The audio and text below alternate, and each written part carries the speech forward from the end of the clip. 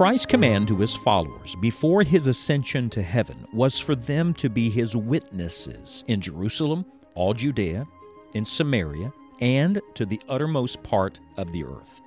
Our Lord did not intend for the good news of his death and resurrection to stay local, but instead it was to be taken globally. In this third section of Acts, the adventure continues as the gospel is taken to the ends of the earth. Let's join Scott Pauley now for today's study. Remember that your life is part of a much bigger story. We're not the main character. Christ is the main character. And we're in Acts chapter number 13. In our last study, we looked at David. David, who is mentioned twice in this story, but remember, it's really not about David. It's about Christ.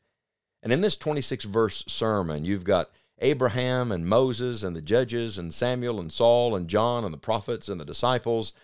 But it's not about any of them, and it's not about us. It is all about our great God. We return today to Acts chapter 13 because I want you to look now at the son of David. We talked about the man after God's own heart, and by the way, David was called that both before and after his fall, which I think is a beautiful picture of the mercy and grace of God. None of us are perfect, but we can be in pursuit of the Lord and God's will for our life.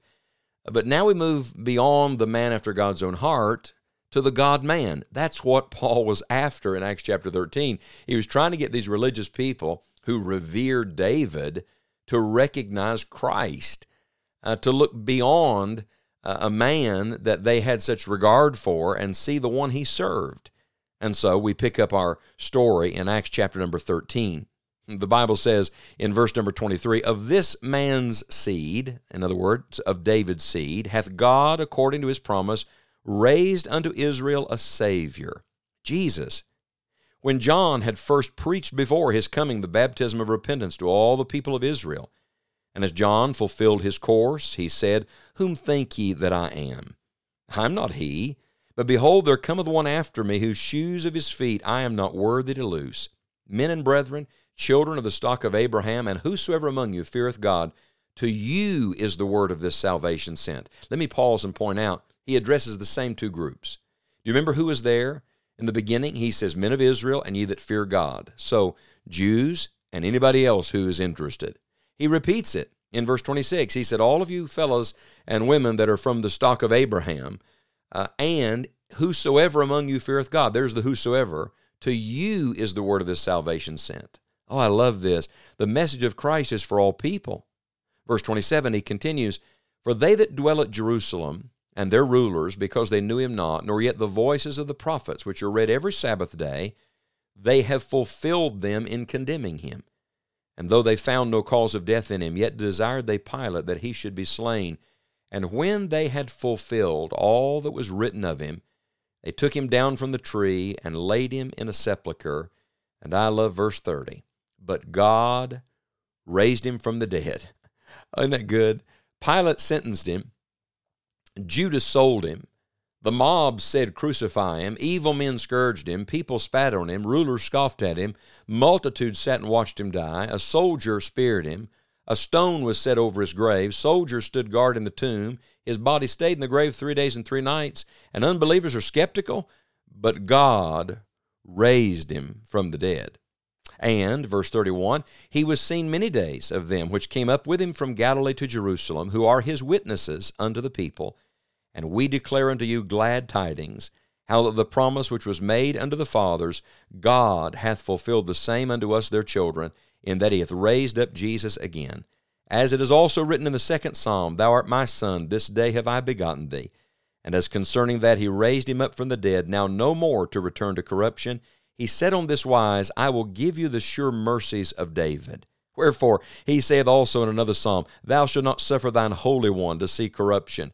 For David, after he had served his own generation by the will of God, fell on sleep, and was laid unto his fathers, and saw corruption. But he whom God raised again saw no corruption." So today we shift in Paul's sermon from the Old Testament to the New Testament, and yet, do you see how they're woven back and forth together? Paul quotes Old Testament scriptures and Psalms in connection to the fulfillment of the coming of Christ in the New Testament. Why? Because all of Scripture is about Jesus, and not just about Christ, but about the resurrected Christ. If you really want to know what the theme of Paul's sermon is, you don't really get the title till you get near the end of the sermon. God raised him from the dead. Repeatedly, he emphasizes the resurrection of Christ. And so should we, friends.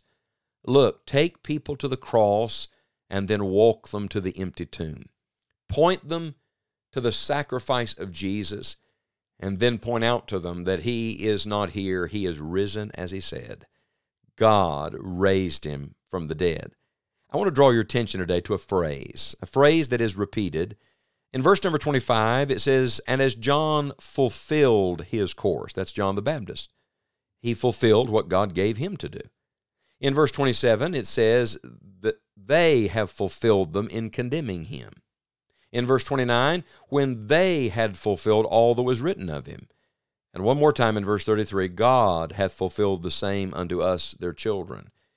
This emphasis on the fulfillment of prophecy, this is the key that opens up this message to us. The great truth is that God always keeps his word, and God kept his word in the person of his Son, the Lord Jesus Christ. I'll give you a few simple thoughts today. First of all, in verse 27, the people fulfilled God's word when they condemned him. They condemned him, but that had been prophesied.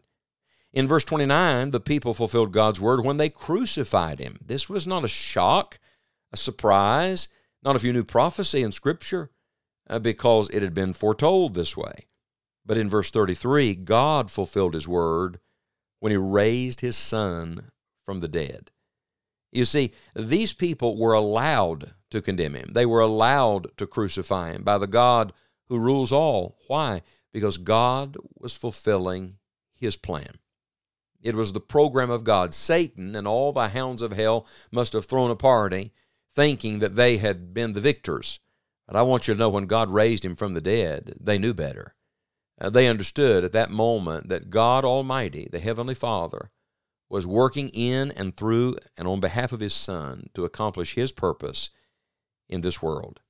And because of all this, there's one more thing that can be fulfilled. Would you like to know what it is?